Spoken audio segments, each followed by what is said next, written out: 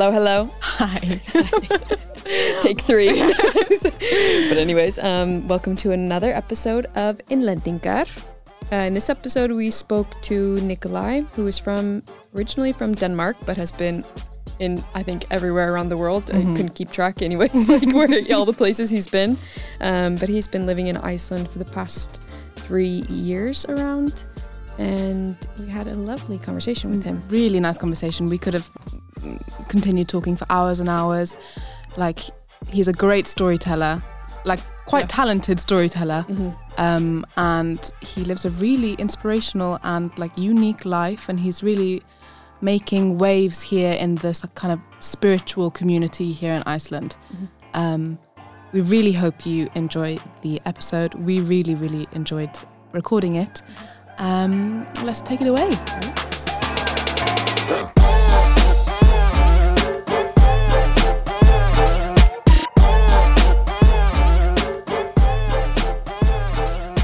Well, Nikolai, thank you so much for coming. Thank you.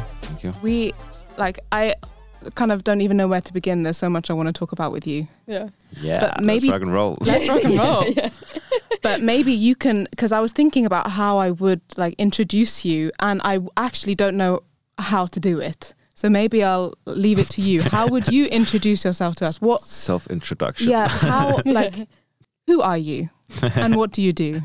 I love that question. Who are you? I feel it's like one of the deepest questions that a human being can ask themselves. That's good. We've got a lot of time. So. It's like, who am I? What am I? But to answer your question, of course, my name is Nikolai Engelbrecht, and I've been traveling around the world for the past 10 years, leading like rehabilitation programs for people, both with like addiction problems and coming out of crime, and like CEOs of like stress recovery and all of this stuff. But I don't know if that ever tells like who we are, like who am I, right? It's like such a limited view of like telling what we do. Maybe I could say that I wrote a book, but then it is also that I'm like an author, right? Then I have the author hat. Or I was once in organized crime before before I started teaching breathwork and meditation and martial arts. I was like very heavily involved in the crime underworld in Copenhagen. But I think who I am would be like a sovereign individual, so like an individual who uses their free will to share the information that I have gathered on my journey. And I basically just dedicated my life to this crazy path of just like sharing love and connection to everyone that I meet around me. So I guess that would be. That's like is that a good answer? Yeah. That was really good. Yeah, but maybe like I think, at least for me and probably for a lot of other people, one of the most interesting things, or maybe not the most interesting, but one of the things that like is most obvious is the like transformation that you alluded to before. Can we maybe like go back to your childhood and like how did this all begin? What were you like as a child? What was your family like? I come from Copenhagen, so like the capital of Denmark, and it was a pretty rough neighborhood where I grew up in. It was like pretty rough is a good word. It was like a very, very harsh environment. But I come from like a very creative family, so like all my grandparents are painters and authors and stuff like that. So we're like a very creative family. Mom and dad were circus artists, and so we always had a lot of room to express our creativity. And then somehow on this journey, like around like when I was 8 years old, I was like very closely in contact with death. So like one of my best friends died. It got like very difficult for me to be in school. It was already difficult because I found it super boring. I still find it quite boring when I try to go back. But stay in school, kids, is cool. It's cool.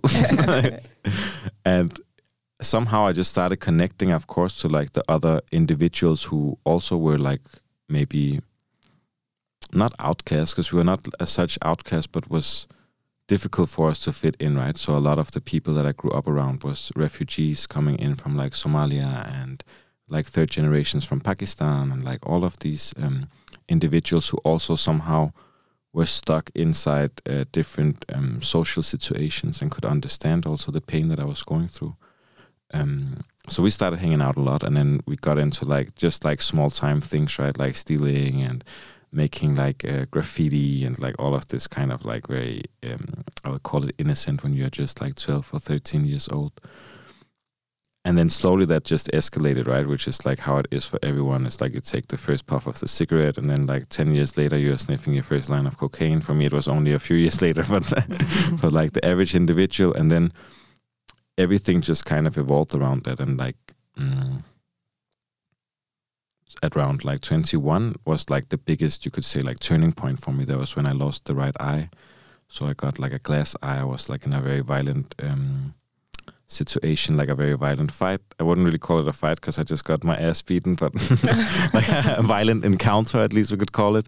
And like I lost the right eye, and that was like the first like proper life crisis that I went into. Of course, at that age of like my whole personality and identity was based around how I looked, who I was hanging out with. I was always in this like jet set environment at that time. So it really made me question like this question that you asked, like who am I? Like who am I if I'm not just this pretty boy cocaine dealer who was like doing all of this stuff? It's like, who am I really? And that took me into like a more religious approach through Islam. Like I started studying Islam and was hanging out with like a lot of the Muslim, like I was already hanging out with people who were Muslims before that, so it wasn't like a huge transition, but I got like deeper into the religious aspects of it. And then somehow along this road I got introduced to breathwork, which is then what I'm teaching now myself. And I did this 5 days course in breathwork, and it was just like mind-blowing.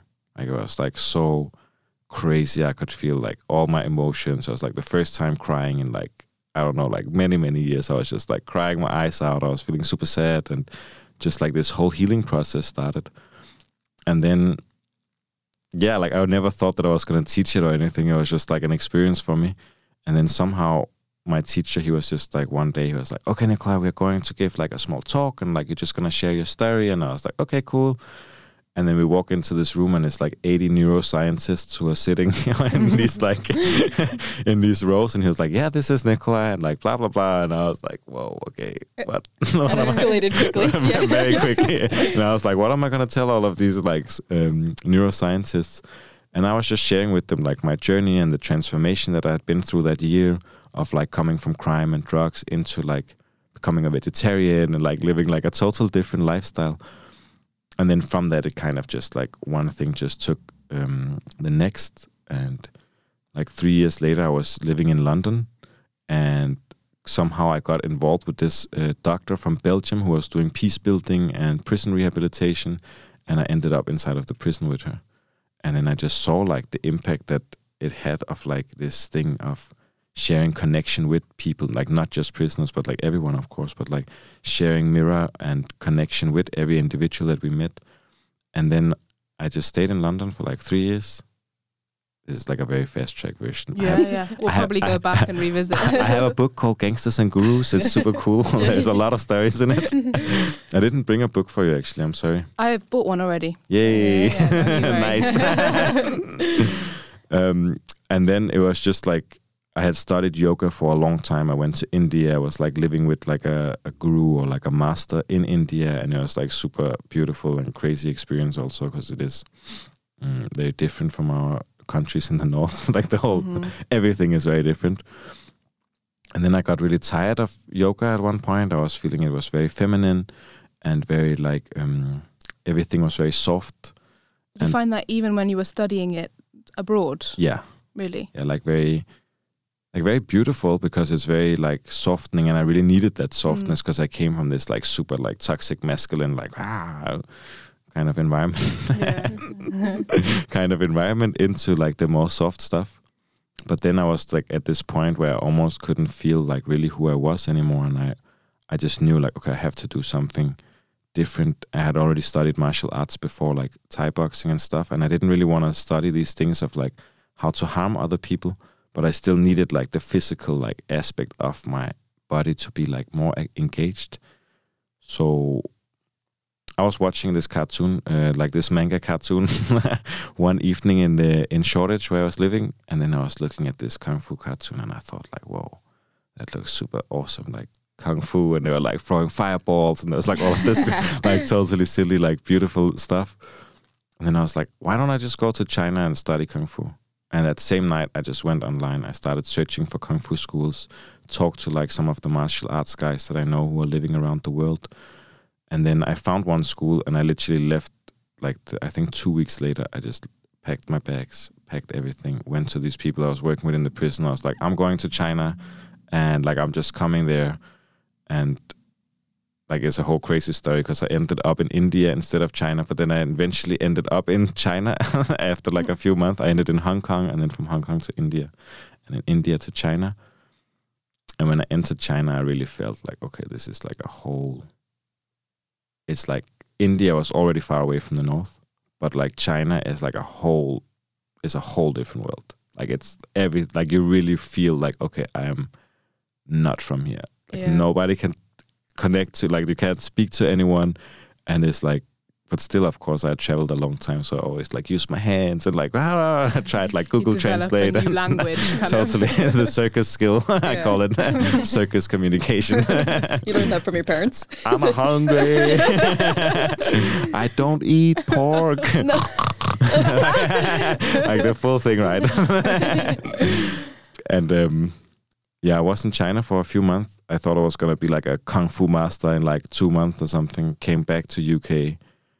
I almost couldn't do anything. Like it's very different than yoga, where you can like learn sun salutations and you can learn like these sequences. Where in like Tai Chi, it's a whole different ball game of like how to connect movement and breath and internal locks, and like everything is like much more complex. So in the martial art, you mean? Yeah, in the martial arts. Oh, okay. I wasn't aware of that. Mm-hmm, mm-hmm. So it's like, because that's already a huge thing in yoga, isn't it? It's like you connecting the body and the breath.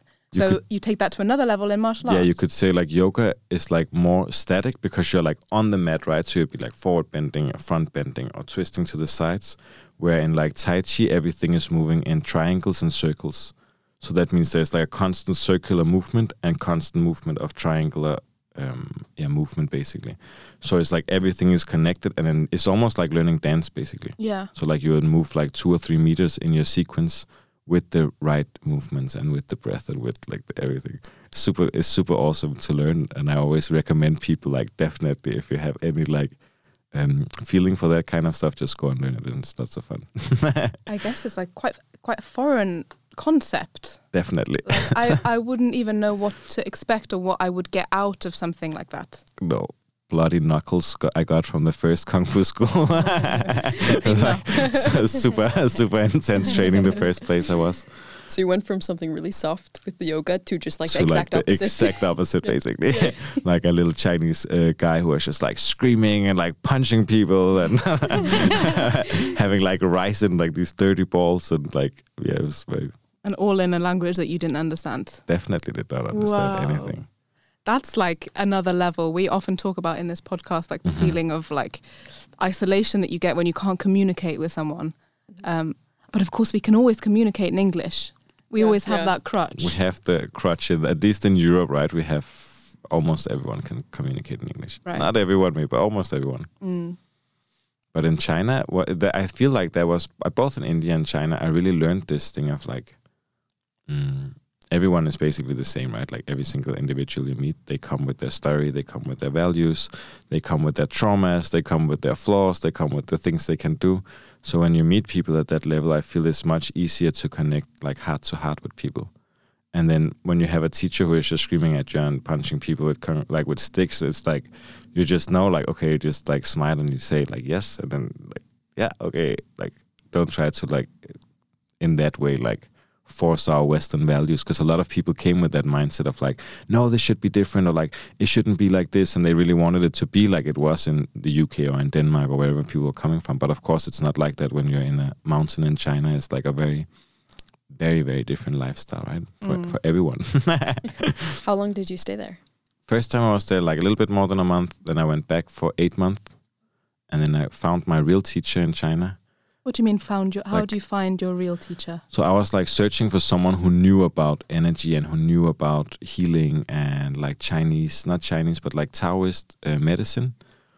And it was almost not impossible. It was very, very difficult to find someone who actually knew it. Most of the people, they knew less than I knew. They knew more about like breaking arms and fingers, which was not my interest. It's like really far away from what I came there to do. Of course, it was fun to run, and I think like a lot of people who have been like playing computer games and watching cartoons and stuff, it is fun to go into it because you are running up a mountain with like a big sword and like all kind of stuff and training. So of course that is fun.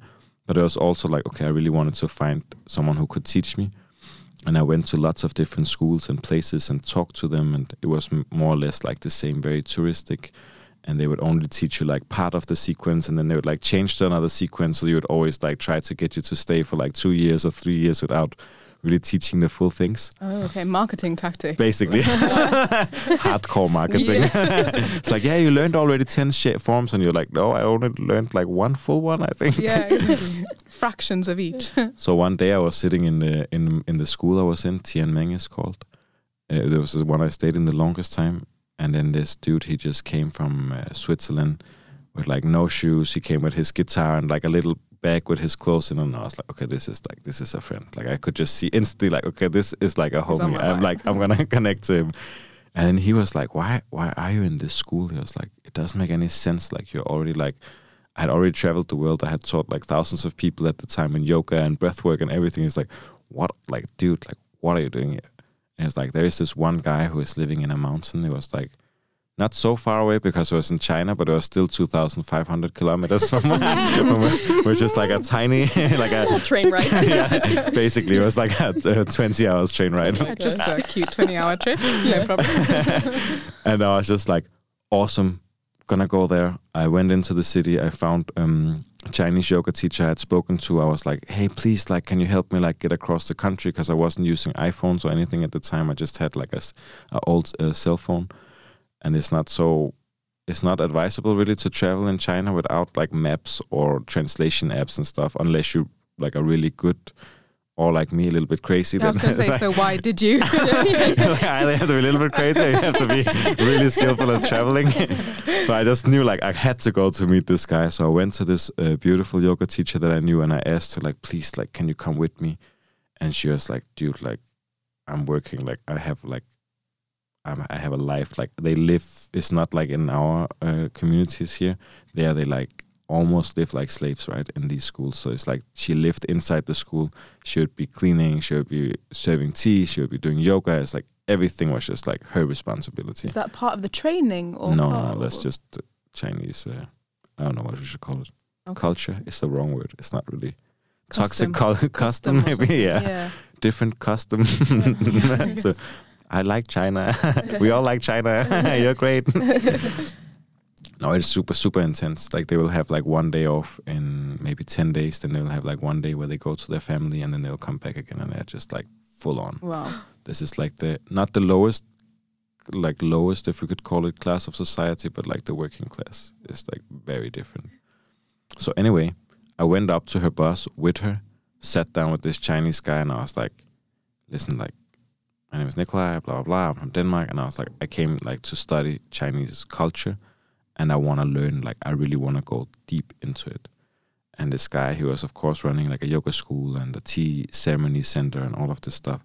So he allowed her to go with me for 5 days.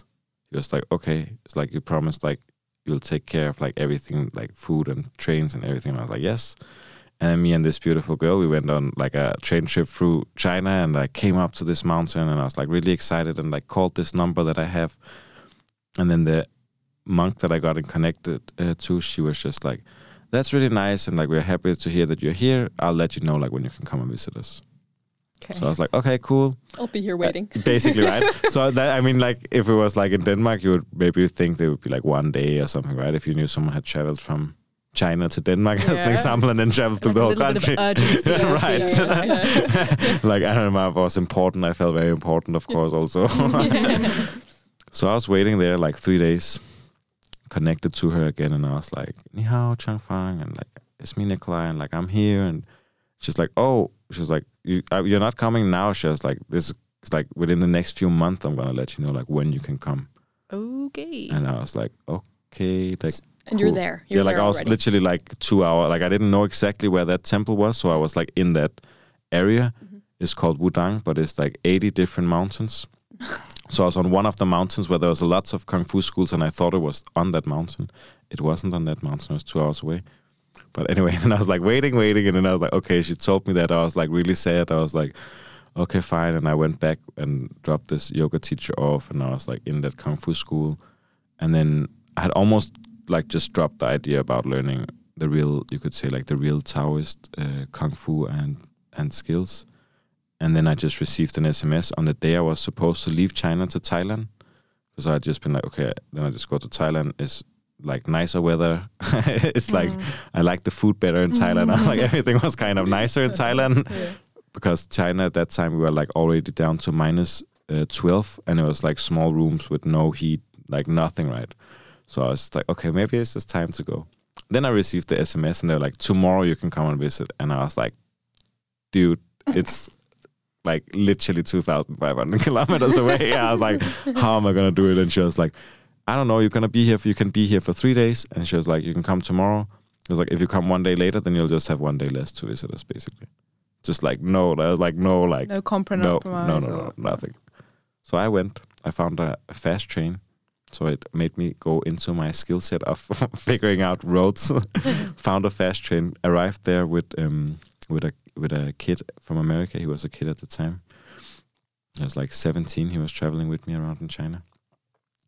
And we drove around with this taxi. It's again like we are literally talking about 2 guys, one from America, one from Denmark, with like a piece of paper where I had written in Chinese, like, I'm a vegetarian.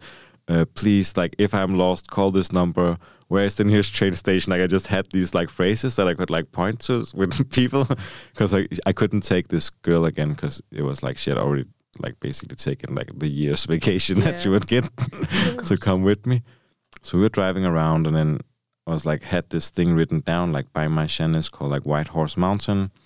And I was like showing it to the taxi driver, and he was just like, I don't know, I have experienced it a lot, both in India and in China, where they're like, yeah, it's like, of course, just like, just come in. And then they just like drive, and we were just driving for like 2 hours or something. And then he stopped at this random street, and he was like, okay, like we're here. And I looked at him, and I was like, no way. I was like, this like just like some random village. So I was like, it's definitely not here. And he was like, yeah, it's like, just like, basically just like get out of the taxi now, right? I was like, I'm bored. we already at like 150 yen, like $20 or something. And he was like, just like get out now.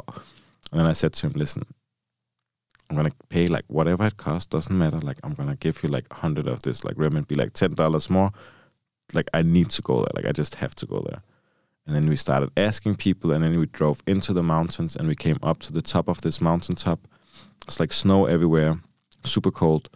And then this guy, he was just looking at us like, I'm sure he just thought these 2 white kids, they're like totally lost. They had like no idea. And he was just like Stefan, he was like, did you have food? He was like asking like, do you have food? And I was like, yeah. And he was like, don't go out. He was like, it's like, I'm going to like take you back down. He was like, we could like just drive back down. And I was like, no. I was like, I'm pretty sure it's like somewhere here. And we were just like in the middle of nowhere, right? Like on the mountaintop. And why were you so keen to get to this place? Yeah, why were you You're doing a lot to get there. Yeah, A lot. Because I heard that there was like the real Kung Fu master, like someone who was an actual master in Kung Fu, like not just like I shouldn't get in trouble with anyone in the interview, but not like he was really someone who had lived in that mountain for more than 30 years. He carried the information. So like during the Cultural Revolution of China, there was almost all the Taoist people got murdered and the books were burnt. So his teacher was basically one who ran away with some of the scriptures, memorized everything, burned the scriptures, and then taught like very few students, and they were keeping it like really as a secret, like all of the practices and principles. Okay, that's pretty profound. Did you hear about this? Yeah. I had heard about that before from the guy from Switzerland who studied with him. Okay, yeah. So I knew like, okay, this is like the real deal. Like I just have to go there, right?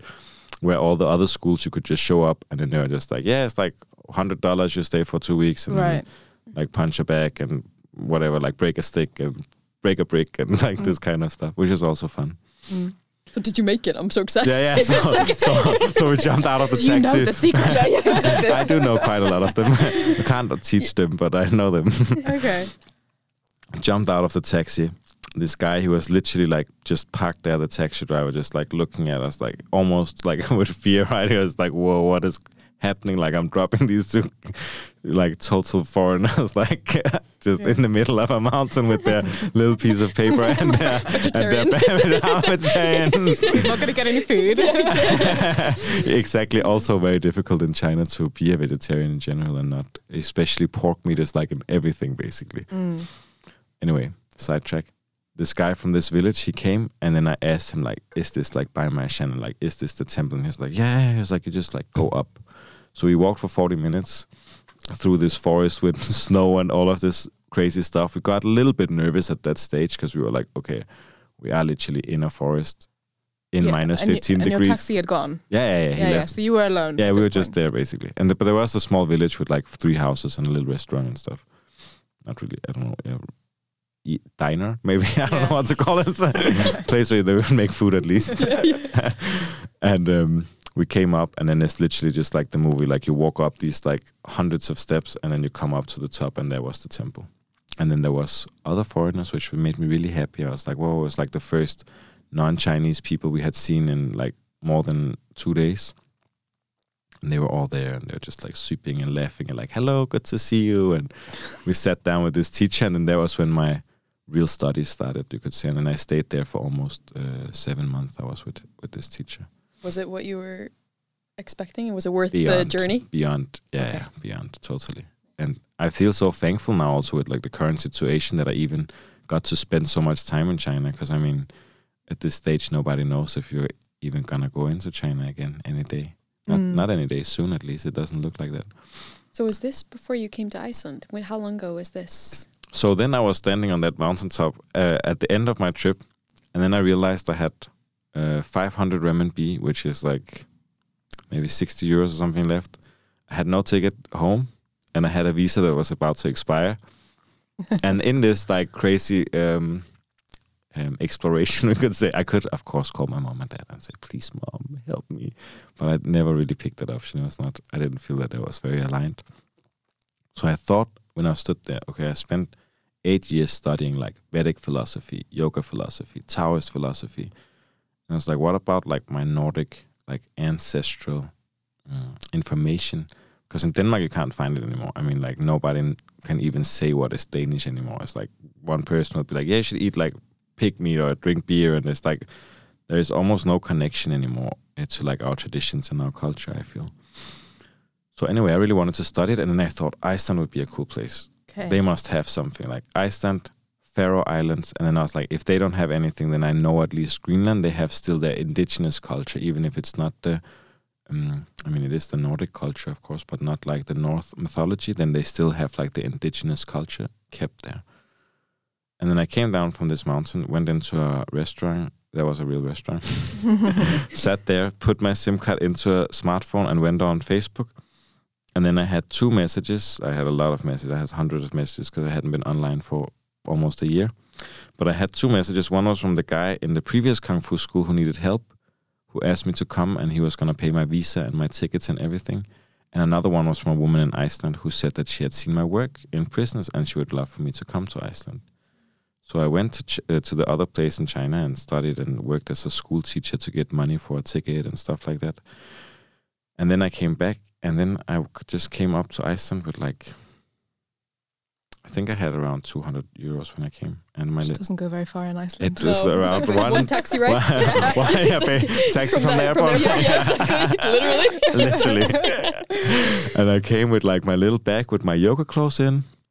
Because I had been in India. I can't tell the whole story because then we just spent like an hour on that story. But I had been in India, so I came with like my white yoga pants and my white yoga clothes. And I don't know how I had kind of thought that Iceland would be warmer in March, but it was definitely not warmer. It was supposed to be green. It was like, yeah, basically. It was very cold for me coming from India. I had been in India for a few months, and I just came up. I stood there, and I was like, whoa, this is like super cold, and there was still like a little bit snow, and I was like, okay, cool. But I had this woman who had invited me so I could stay with her and everything. And got picked up by the only Icelandic guy that I know, Tryggvi. He came and picked me up. And then he drove me to Glow I really liked that restaurant at least the before. restaurant. Yeah, in Skaven. So I went there, sat. I had this lakridsnudder, which I really liked, and then I was like, okay, this is pretty good. It's like nice, still very foreign, of course, from India and China, where I had spent majority of my time. Talk about culture shock. Totally, like whoa. And then we went into this amazing painter, Tully Mortens, who is like a very famous painter, and I don't know if he's famous, but he's a very known painter in Iceland. First day I was here, 2 hours into my trip, I stood in his gallery. We looked at each other and we just had this like, wow. You and the artist? Yeah, me and the painter. And then we started talking and he was like, what are you doing? And I was like, yeah, I'm like teaching in prisons. And he was like, oh, okay, I've been in the prisons for 20 years in Iceland doing meditations and sweat lodges. And it's like, oh, okay, that's cool. And then from there, that was kind of like the beginning of my Iceland adventure. I thought I was just going to be here for 2 weeks. And that's like 3 years ago now. Wow. Did the woman that reached out to you when you were in China, was she asking you to come?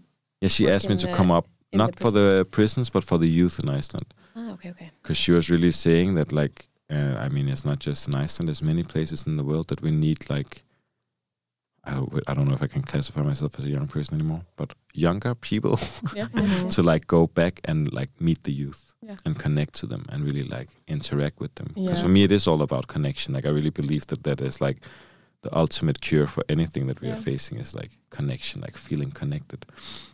I think, like, I've been thinking a little bit about like young people and education. I'm kind of reflecting on my education and education generally, and I really, really, really wish that we had all been taught so much more about like emotional intelligence and how to handle our emotions and how to like basically get through life. I feel like those are the lessons that you need to be learning when you're like a kid, you know. And I think there was like zero time allotted to that. Definitely. And we're all like kind of, how we learn this mainly from our families, and I feel like people don't get equal opportunities to, you know, express their feelings. So and it comes out later in life in some maybe not so productive of a way.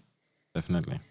It's like, I mean, now luckily it's getting like more and more known and into like the more acceptable sector of society, right? Like looking at like the somatic experience of the body of like, okay, every person that you see, if it's a prisoner or if it's a CEO, they have all some kind of abusive behavior, right? Like in their childhood or like throughout life. And then that is like reflected into how they deal with life, of course. So I was actually talking about it today. I did this like provocative video on Instagram talking about like an epidemic. And it's not the epidemic that everyone is talking about, but it's what I would say like the real epidemic, which is like 1 out of 5 people are like literally using like medication to like control their moods. And that for me is like the real epidemic. Is like, okay, if it's like 1 out of every 5 person that I see on the street is feeling so sad that they need to take medication or like they can't deal with their emotion, of course our society is gonna struggle, like any society. Of course we are very privileged in the north because we have, you cannot say minor but we have less challenges in some way than many other places in the world. But nevertheless, you can also not really measure the challenges because it's never the same, because everyone, like I have seen someone who had experienced like murder, like seeing their mom get murdered and then they were cool. And then I have seen someone who got hit by a car and they were not cool, right? So it's also like how is the resilience of the person's experience and all of this stuff, right? But do you have a sense of how that can be? Because that of course doesn't make sense. But like how is it that there can be like those kind of differences? Do you have an opinion on that? I definitely have an opinion. I don't know if I have like a clear answer on it, but I think it's all about seeing like how do we perceive ourselves, right, and the experiences we have. So like I can take myself as an example, right? I had like a few choices when I lost my eye. One was I could say, okay, everything is just gonna be over. Like my life is gonna be over. I'm not gonna do this. I'm not gonna be able to like continue, go on like handicap benefits or like whatever that was like available in that direction. I could say, okay, I go into a more violent, more angry direction. That was the first choice I took, was just like revenge, resentment, anger, hatred to the people that did it. And then when there was presented this other tool for me, which was like breathwork and talking and reflecting with people, and it wasn't even that they asked me like what happened, it was more talking about like forgiveness. And the first time I heard it, I was like, I'm not gonna forgive them. And then the guy, he said, okay, just imagine all the time you're being angry with this person. what do you think they're doing? I was like, I don't know what they're doing. It's like, just imagine. I don't care. Exactly. I was like, I don't care. I hate them. And I was like, okay, but just imagine, like, what do you think he's doing, like, this guy? It's like, maybe he's with his girlfriend. Maybe he's, like, sitting, like, in a cinema, or, like, going for restaurant visits. It's like, it's not affecting him. Like, there's none of that is, like, affecting that person. It's, like, all just internal, like, I hate all of these people. It takes a little bit of the like nobility out of it. It takes Yep. a little bit of the like punch. It's like you're here busy hating someone and they're just actually just going for a coffee. And They're basically just fine, right? And then when I could go, that was like the first like trick he made on me, my teacher Jakob, to like get me to see like, okay, forgiveness was more for myself, like just like letting it go and forgiving myself also for having gone through it. Because of course it's not just a one-way street. It wasn't just someone who, but like that's another story. It wasn't just someone who just like came up. There's been like a whole course of events. which you talk about in your book. So I people talk a lot should go about it and in my book, Gangsters and Gurus. Gangsters and Gurus. Every saint has a past, every sinner has a future. There we go. But there's more, the way I see it is more like, how can we help people see that none of the events that we have experienced are neither good or bad. They are all just what we make them into. So if I see an event as bad, then that event becomes bad. If I see it as good, then it becomes good. If I think like, oh, I'm so blessed, I won the lottery. Sure, then I am blessed, I won the lottery. If I feel like, oh, I'm so cursed, I won the lottery, I got into addiction. That happens for a lot of people who win the lottery, funny enough. They go like straight in, it's not so funny, but they went like straight into addiction, and then there's like all of these horrible things that happens as a course of that. So it's just seeing like, okay, if every event is just an event, but it's my own personal responsibility to choose what am I going to make from this event. Doesn't mean that we acknowledge the people who did the things. It just means like, okay, I accept the event has happened, and now what am I going to use this information for? And then, I mean, when I talk to people, and this is just like real talk, that is like all the difficult events was what made us into who we are today. It was not just a time where we were like someone stroking our hair, or it was like the time where we were like stuck in a mountain in China with 500 euros, or like these things, right? Like 500 yen. It was those times that also shapes us into who we are. So I think that helps a lot when you can help people get into it, but then also give them practical tools of how to release the physical trauma from the body. Yeah, I think that's super powerful. I think oftentimes, like, I don't even realize sometimes that like the little traumas that are on me, like, I don't realize them until maybe many years later, where I'm like, wow, why is this affecting me so much in this moment? And it's like, oh, it's probably because like I have to really trail back. Kletchi and I talk a lot about how like just being in Iceland and kind of growing new roots and not really feeling like ourselves completely, like we're trying to find our new identities. It's so easy to make ourselves feel so small. And yeah, we think that like this is something we talk about very often. We're wondering like, is this something that you've gone through at all, or like, do you have any tips for us? How can we feel bigger? Yeah, because like you know, are I'm a little bit crazy, right?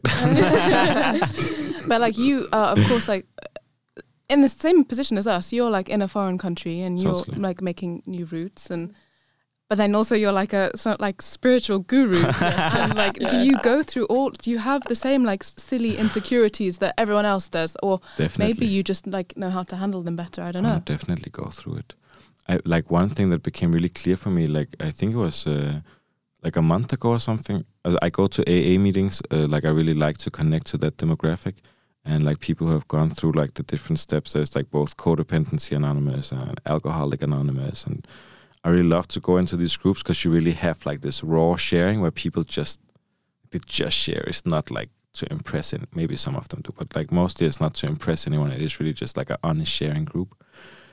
And one of the things that I was really going through at like 1 month ago was this thing of like, I feel somehow I'm connected everywhere. Like I know people all over the world. I could fly to Egypt tomorrow and I could go and live with someone. Like a family, stay with them, be like part of them, call the dad uncle, and the mom would make food for me, and I could like lie on the floor and like sleep with everyone and go like Somalia, like almost any country I could go to, and I would have that connection.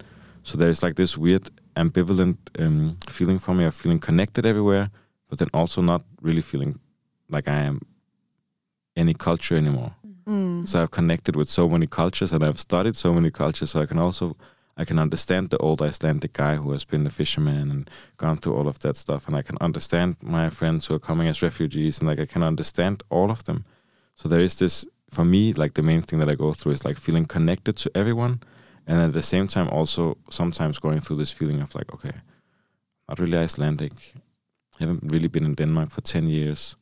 It's like, where do I belong to? But, where are my roots? But I feel like when we go, or at least when I go into this state of consciousness where I say, okay, if I was to just see the world without borders, like really like perceive the world as like there is no borders and there's no difference if I interact with someone from Egypt or someone from Cairo, like from China or someone from the UK, if I just see that everyone is just these individuals who are going through their whole life with traumas, with the same emotions as me, then I start feeling connected to everyone.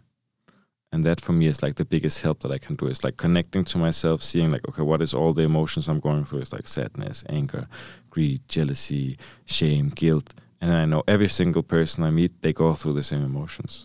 Yeah, you're not special. I'm not special. No, nobody is special. That's the funny thing, right? It's like everyone is experiencing it. So it's just like, okay, how can I then connect to everyone? And I feel like maybe the most important tool, which is why we have the event in 2 days in Harpa. Are you guys coming for it?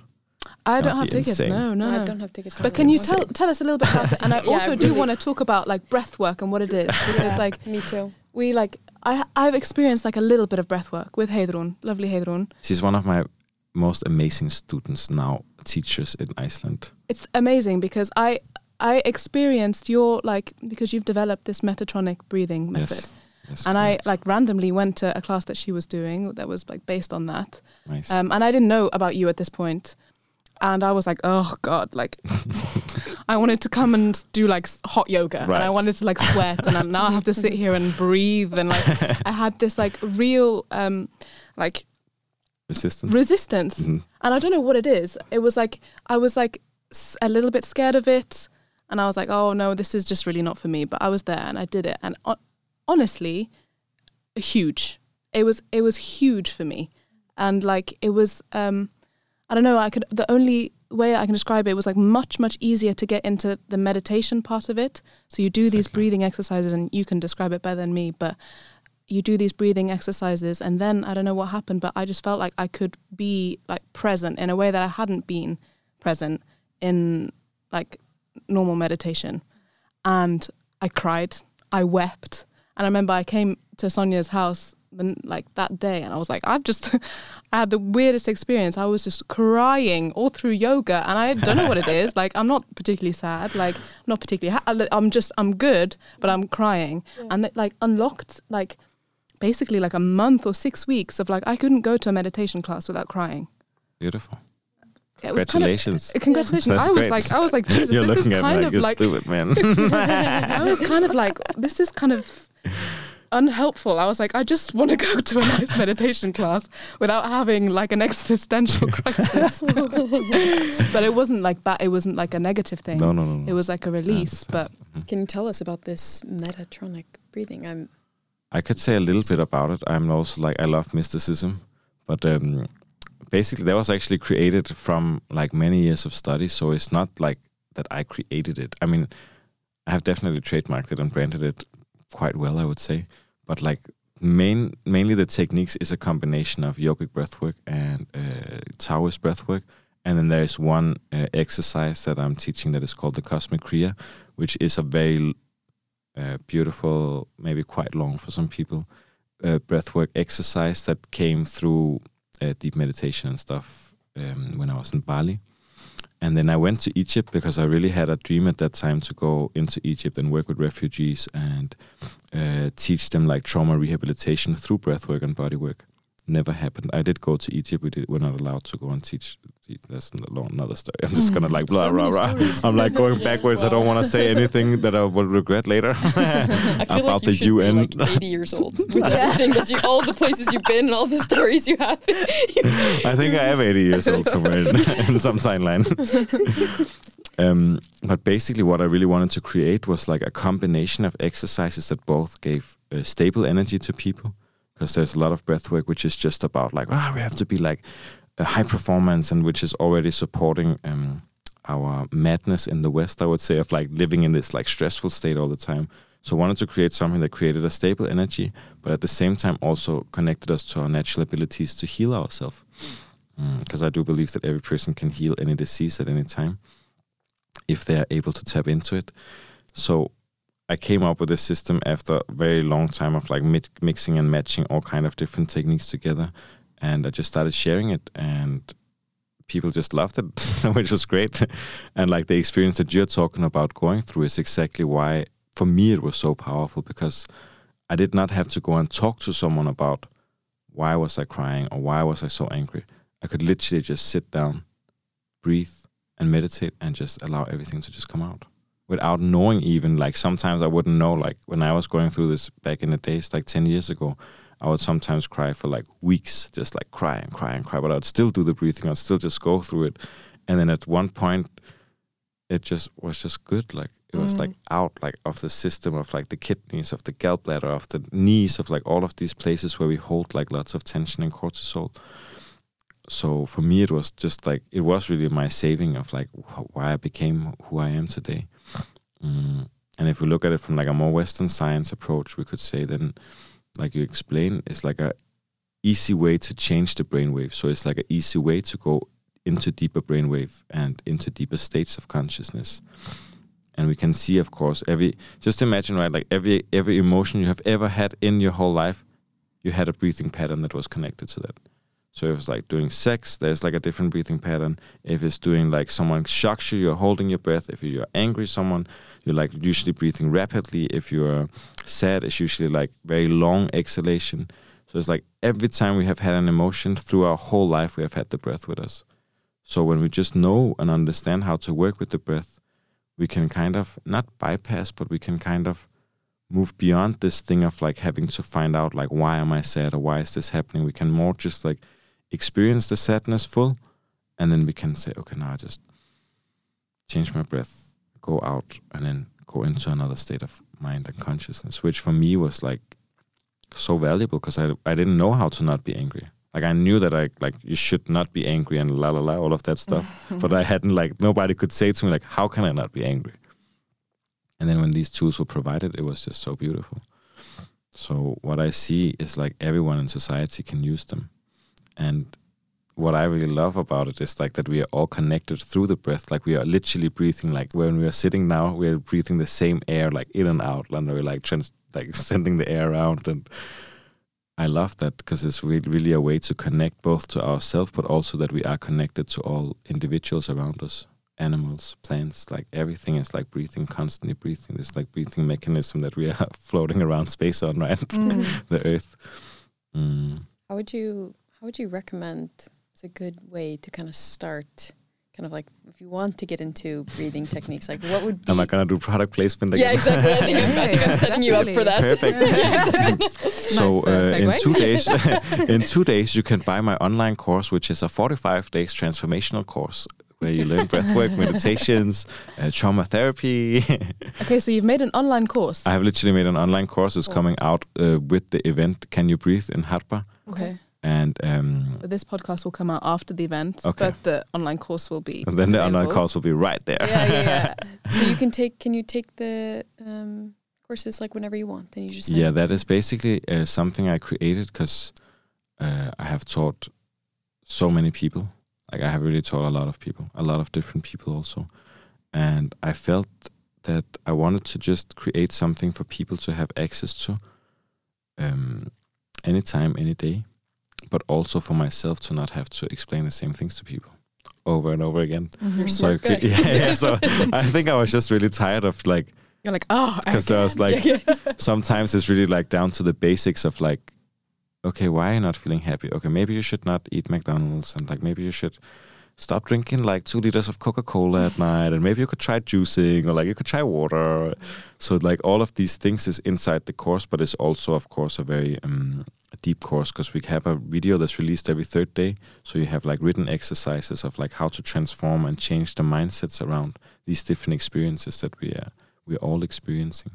So that's amazing. That would be the best way to start. Yeah, I'll be there. I'll be there because Yeah. like I remember because I went to a few of Heidrun's classes, and it was really, really good in the class, but I could never bring myself to do it by myself. Yeah. There is like definitely a block there, which I think is probably not unique to me. I think that's probably Definitely. like, so I think it's a really good idea to have something to guide you.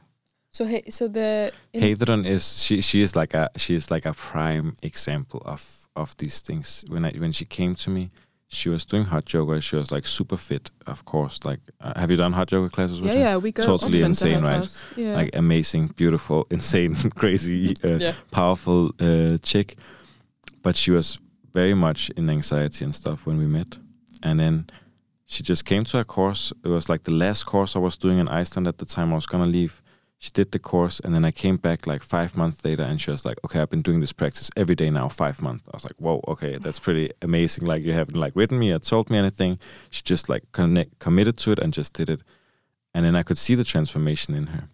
And then, of course, now she is like the main teacher in Iceland, except for me. And I have Bergstein Jonsson, who was the former executive director of UNICEF, who is teaching with me in the prison. So he's with me inside the prison. So we have the gangster and the CEO coming to hang out.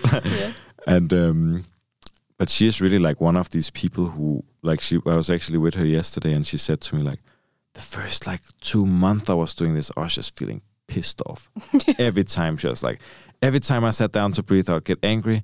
Every time I went to like a class, I would get pissed off about like the breathing techniques, and it was just like annoying.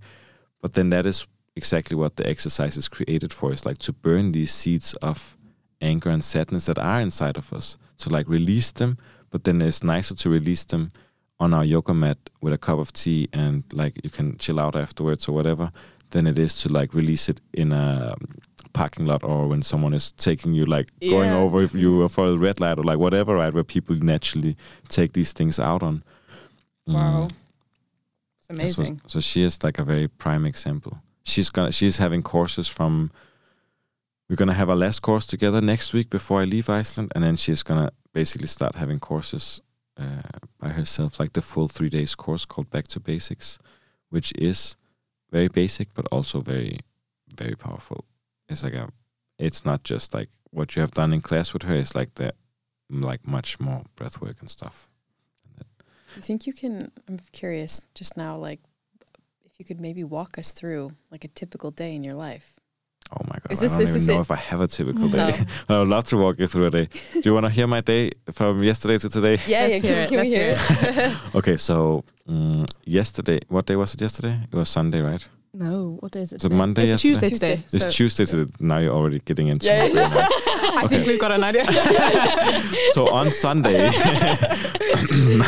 I lost the day there. So on Sunday, I finished the teacher training. I took my beautiful students through more than 35 hours of full-on intense yoga, breathwork, meditation in 4 days. So they had like one of the days was 12 and a half hours. They had 1 hour break on that whole day, and the rest of the day they are just like breathwork, yoga, like doing all these crazy things. Of course, as a facilitator of that, you also get tired from it, like any normal person would get from working that insane amount of hours in a very short time. So Monday, I was dropped inside of Reykjavik. I stood with my suitcase and my little bag, and I thought, okay, I was supposed to stay at my friend's house because I'm leaving soon. So I left my flat and everything that I had downtown. Rang his doorbell. He didn't open. I had kind of like a shutdown moment where I was just like, okay, I just need to sleep like right now. I had slept like 3 hours per night or something, and just like meditated and like singing and playing guitar and like all of the good stuff. Is that stuff. how you spend your evenings? Usually I don't play the guitar, but I usually always hang out with my friend Dirmit or one of the other beautiful guitar players. So I usually always have, somehow I always end up with someone who plays guitar next to me, and we usually just like jam, and it's like both mantras and Bob Marley, and we go through like the whole repertoire of beautiful music. And I stood there in Skólaveðurstígur, and I had like a shutdown moment, and then I literally just walked into the first hotel that I saw, and I must have looked like a total zombie. She was laughing at me, this woman in the hotel at least, and she was like, "Are you okay?" And I was like, "Yeah, I'm fine." I was like, I need a room like right now. I'm sure she thought I was drunk or something, because I was just like so tired. Went up to the hotel room, fell asleep, woke up again, of course, else I would not be sitting here. Good. I woke up again, went over to my friend's house, and then this morning I was up around. I'm waking up a little bit later because I need more sleep before the event.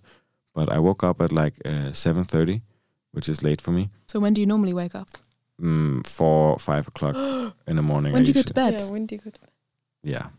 What? It's like 12, 1. So you sleep for... I usually don't sleep a lot. I'm not recommending people to sleep less. It is something that has come just with like the time of meditating for many hours every day. And usually like every day I practice 2 or 3 hours of meditation and prayer. Yeah, yeah. Wow. So Do you I'll split sit. it? Do you have a certain time that you do each day, or is it... I don't really use time so much, but I sit. You above time. Like I'm not above it. I don't think anyone can escape time, but I don't really like look at the time so much. So I don't have like strict, like a lot of yogis, they have like sunrise, sunset, middle of the day. For me, I just more like when I'm like doing a lot, because I'm doing a lot. Like right now I have like 40 people in different teams of gong players and technicians and sound guys. And then the second I feel like my mind is like overworked, then I'll usually just stop everything and I just sit down. And I just sit like 10 minutes, 5 minutes, 20 minutes. And I really just like take that space to just allow me, no matter where I am, if I'm in a bus, if I'm in a train, I just sit and I just allow myself to just like slow down, cool down. I actually like the phrases like pause and pray is what I always say to people. It's like if you're confused, then it's like stop whatever you're doing, pray, or like connect, and then, okay, go back out. And then I had the whole day basically just planning the event in Harpa, which is like a total, I would say a miracle, because we are like getting more than 100 people into a room to do breath work, doing like a world situation that is very much connected to the breath, which is why I chose the beautiful name, Can You Breathe, and also to bring awareness to other topics that is probably very obvious for some groups of people in our society. So I never really have a day where I don't do anything. I'm usually always super engaged, super busy. It's very difficult for me to... It's not difficult for me to be alone. It's difficult for me to have time alone. I love to be alone. Because you're so like I usually busy have right people now. all the time. Yeah. Like, okay. not Clients. just right now. No, just like students and people and just like... My friend, they used to say that you always come with a freaking entourage when you like arrive. Like I always come with like 5 people and like the guitar player and the video guy and There's always like, a guitar player. hello. And then I do like how I like to plan my life is usually I work for like now I have been in Iceland 5 months solid, just like working and teaching, and then I'm going for some month where I'm not doing anything. Okay, wow. Then I'm just like chilling out and really like taking time to like go into my own practice, and I go to my teacher who lives in Bali, sleep in a cave with no lights and no electricity, and eat fruits and do this kind of crazy, beautiful practices. That is also not something I advise people to just do. You should have a... I was going to say, everything is quite extreme that you do. Yeah. But it's funny, right? Because I find it like, for me, it's easier to sit inside of the jungle with my teacher in his bamboo house, and we have like, I smoke cigarettes sometimes. We have cigarettes and we have coffee and we have like fresh fruits from the palm trees, and there's like his little helper who is like cooking food, and for me that is like much easier, even if there is no big bed and air condition, than it is to live in Reykjavik downtown, as an example. Like when I'm downtown, that is when I'm like extreme, you could say, because I will give like 10 treatments and I'll teach a class and I'll have a voice, like some video call with someone and arrange this thing, and like that for me is like the extreme, where in the jungle I will just be in my sarong with a knife and I'll like walk around and like jump in the waterfall and cut down some bananas and So do you plan these trips frequently then? Do you I take usually let everything else that I'm doing, I think, when am I gonna go? And I'm like, I'm gonna go in 5 days. Yeah. So you'll plan it just on the spot and just head over. Cool. I usually love that. And then, I mean, now with this way the situation is in the world, it also doesn't make any sense to plan any trips anywhere, I feel. So it's just like, I'm going to Denmark after the event to visit my family. It's the first time I'm seeing them in like 7 months. I'm coming back and just like visiting grandma and visiting mom and dad and little sis. And But, so that would be like a normal day for Nikolai. Yeah. But I really, like I say, like I don't advise people like not to sleep. It is like something that just want to emphasize that part. It is not just sleeping and smoking cigarettes and drinking coffee. It's like it is like part of. Also, not like I don't have in that way. I don't have any obligations. Like I don't have somewhere I have to be at 9 o'clock. I've had that lifestyle where I was working in a construction job, like when I was living in the UK the first time, because it was very different price range in terms of renting in a flat in Old Street. Found that out very quickly. It was not just one yoga class that I had to teach. So what I literally did at that time, I would fly to Denmark. I would work construction jobs for 2 weeks, have like 16-hour shifts, go back to UK, spend a month there teaching the prison as a volunteer, and I would like go in and out of like UK, Denmark. At the time, you had like Ryanair tickets for like £3 or something. It was literally, it was like cheaper to fly to Denmark than it was to get like from London to Gatwick. So I was literally living like that. I was like, I had 2 pairs of gloves on because I didn't want anyone in UK to know I was doing construction jobs, because I still wanted to like be presented as like a yogi and have the Lululemon pants and like all of this kind of stuff, right? So I was like in these 2 worlds. But I think that is also why I was able to make it in this industry, because I really knew like if I'm not gonna be an author and a yoga teacher and do all of this stuff, then I will have that kind of job that was kind of like written for me, that I would be like construction worker or a chef, and I take my hat off, like many of my family members are in those jobs. But it was just really jobs that I did not want to do. Like I was really not interested in working and living like that. So I just took that other crazy route where you have to be a little bit crazy. Like I said, like you have to have this like crazy in terms of like wanting to go out of the norm and risk everything and just say, okay, I'm just going to go and do it. So the Harpa event is one of those things of like, I'm going to plan an event about breathwork in a lockdown city. See what happens. But we still have like 100 people that like, which is our maximum. So we have like, I think there's like 10 tickets left now or something. Wow. And then we have Is 40. It all day? Or how long is it? It's 3.5 hours. On it's Thursday. going to be totally crazy. I believe you. It's like, there has never been an event like this in, I think, at least in Iceland I know, and in Denmark also I know there's never been events like this. Because we are getting like the top yoga teachers and healers into one room, and then these like 20 amazing women who are playing the gongs, the big like metal like they are playing out into the whole hall. That's going to be crazy. And what is it going to be, like workshops? Are you going to like, how's the structure of it? Or is it a secret? No, it's not a secret. It's like really like, I'm not going to tell you exactly what's happening, because it'll be boring when you show up. I think you're going to be there. I feel like I feel like really, you might be there. Feeling but, like I really want to be there now.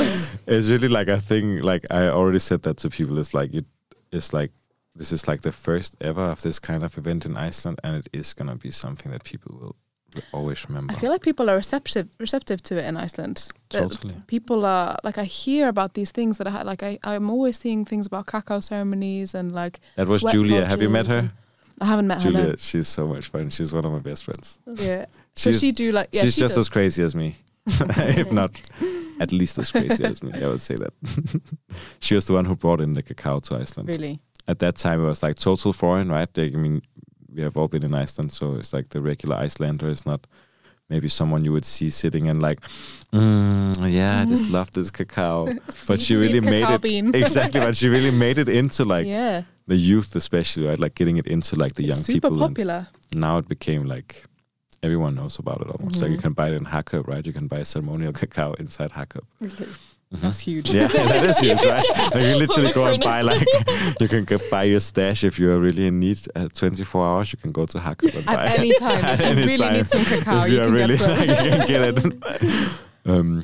How do we talk about that? Oh yeah, the event. So it really is just like Sara Ots, who is like a life coach, who is also one of the Solier people. She is talking about like her life story of abuse and trauma, and like how to live a life that is not based on fear. That is like her main thing that she is talking about. Where for me, I'm not really sure what I'll talk about yet, because I don't plan so much what I talk about, but it's definitely going to be connected to trauma and to the breath.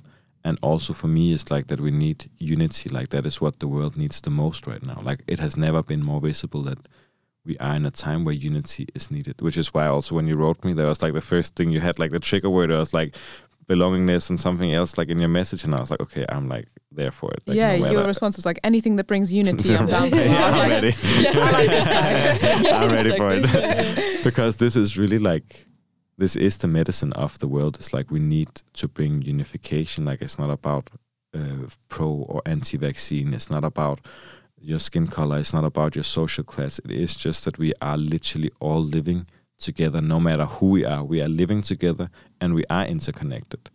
Like there is none of the things that we see around us that did not involve at least 10 other people, right? Like, I don't know what this one is called, the mixer or whatever it's called, right? I don't know. Don't discuss that. Let's not discuss that. The equipment in front of us, right? The technical stuff. Buttons. There was like the designer, there was the people who made it, then there was the people who like transported it, then there was the person who like unwrapped it or like wrapped it maybe first, then the transporters, then the shipment of it, then the people who unwrapped it, then the person who set it up. So there's like, we are always in this chain of other human beings, no matter who we are, no matter where we live. If we live in a mountain in China, there's still the guy who comes up with his donkey with all the vegetables. Like there's always like someone, and then there's the people growing the vegetables and picking the vegetables. So for me, it's really just everything I do is just with that intention. Like I want people to come together across cultures, across religions, across social statuses. And you will see in this event that we are doing in Harpa, like we have literally people from organized crime families in Iceland will show up. Have police officers showing up. You'll have yoga people showing up. You'll have people from the bank showing up. That's crazy. That's like amazing. Everyone from like all sectors of society will show up, for sure, like 100%. We have djembe players from Africa who are gonna like. I think they are all from. I'm not sure where they're from. I'm not gonna say it because I'm not sure. Yeah.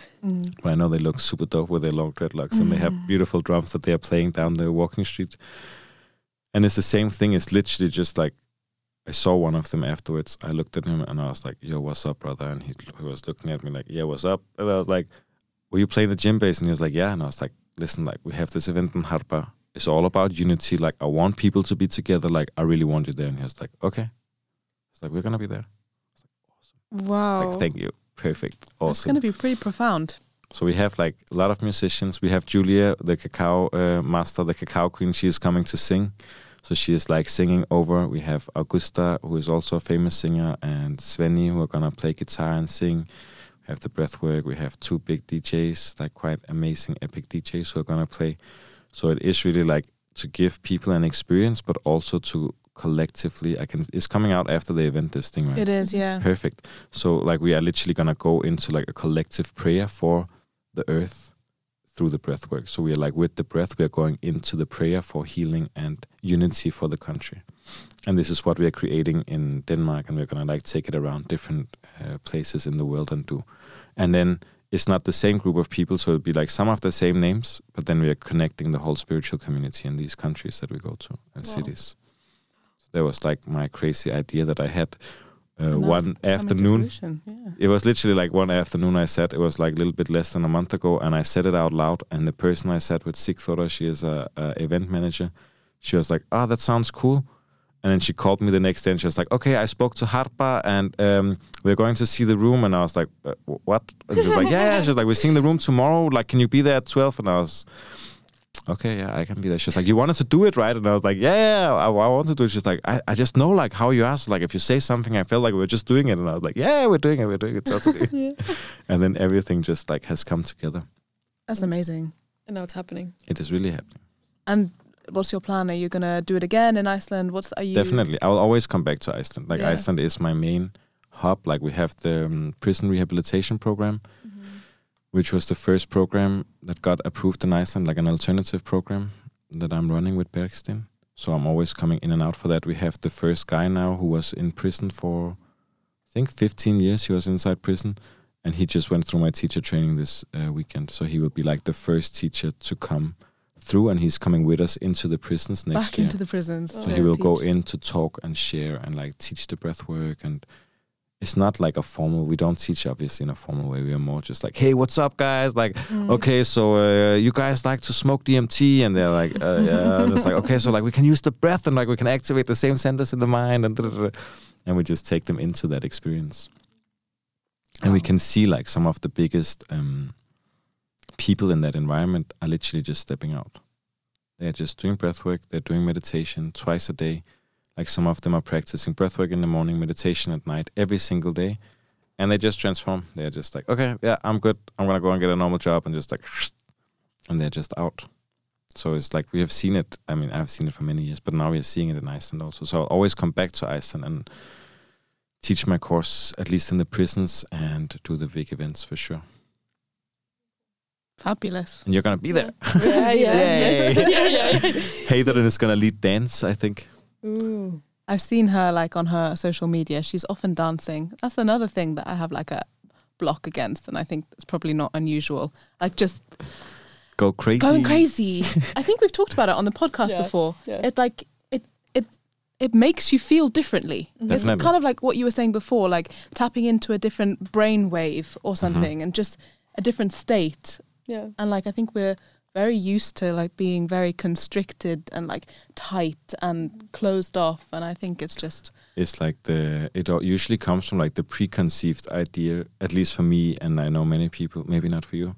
I'm kidding. It usually comes from like the preconceived idea of like I should be seen as whatever it is you want to be seen. Like for me, and back in the day, so it's like I wanted to be seen as like the cool guy who was like in the corner, like, yeah, maybe with my sunglasses on inside the nightclub with a bottle of champagne or something, like not really moving a lot, just like nodding my head. So it usually comes from this thing of like, I don't want to be seen as someone silly or whatever it is. And then it's like once we break through that barrier and we actually allow the body to just like move and be crazy, we go into that like higher state of bliss, basically. Like it is like a dopamine release in the body.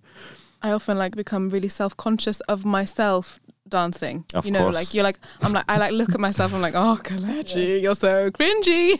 It's our egos. But the funny thing is that almost everyone does that, right? And that's the funny thing, because we think like, what is the other person gonna think? But then most of the people who are in that, they are thinking about themselves, right? And then like someone like me, I don't even look at people. I just dance around them. It's like, way like this in my own like exactly. set off. It's the illusion that people are thinking about us at all. Nobody's thinking about you. They're thinking about themselves. Exactly. And it's usually in all situations, like not just with dance, it's like usually like that with like everything. Is like people don't have time usually to think about others because they are so busy like, oh, what about me? And like, did I say the right thing? And did I look right? And did I take the right jumper on? And like, it's like all of these things that are going through. So it's again about like the craziness. Like when I say crazy, I really mean it as like a compliment to everyone who is like that, because it is like we go out of the normal, we could say like social acceptable thing of just being free, but then it really is our birthright is to be free. Like we are literally here on the planet to be free, to like experience freedom. And for me, that freedom can only be experienced as an internal thing. Like it was never experienced from where I was in the world or who I was together with. It's always like this internal feeling of like, whoa, I'm free to just move, to dance, to breathe, to play, to like do whatever I want to do. It's hard to remember, like keep this in mind. It's so easy to kind of just put yourself into a little box or like be so attached to your ego and not really let yourself just be free. It's like in Taoism we say it's like the breath is like spirit, right? Like if we could say like the spirit of the body or like the soul or whatever we want to call it. And then the ego is like the death of the spirit. So it's like what kills the spirit. But we still need it, of course, because it's also the ego that knows. Like, so I know that I'm not like a microphone, as an example. Like I know that I'm Nikolai. This is a microphone. This is like the separation thing, which is super good and super, super, super important. But then if the ego is like too much in control, then we constantly feel that separation from people. And this is, of course, also as a person in another country, this is what we go into. Like, and I also went into in China of like, oh, I'm so different from all of these people. And then all of a sudden I was like, okay, sure, of course there is like cultural differences, but I'm still exactly the same. Like I'm just a dude walking down the street, and there's this other dude or this other girl or woman or whatever, and they're also just walking down the street, and then maybe they lost their child, or this person had this experience, or they want to be happy, they want to be free. That is basically what everyone is searching for at the end of the day. It's like, how can I feel more happiness? How can I feel more freedom? I think that's so powerful, and that's something that like we haven't really discussed. Like we've done this whole podcast on like our experience as foreigners, as and what we're implying is like as separate from Icelanders who have grown up here. And like I think it's very valid to talk about those things because we share like a lot of experiences, and I think it's good to connect and like acknowledge those things. But at the same time, we live the same things happen to all of us. We have the same experiences, and we share the same highs and lows. There's probably there is more that is the same about us than that is different. Very true. I think it's maybe something we have to remember. Hey.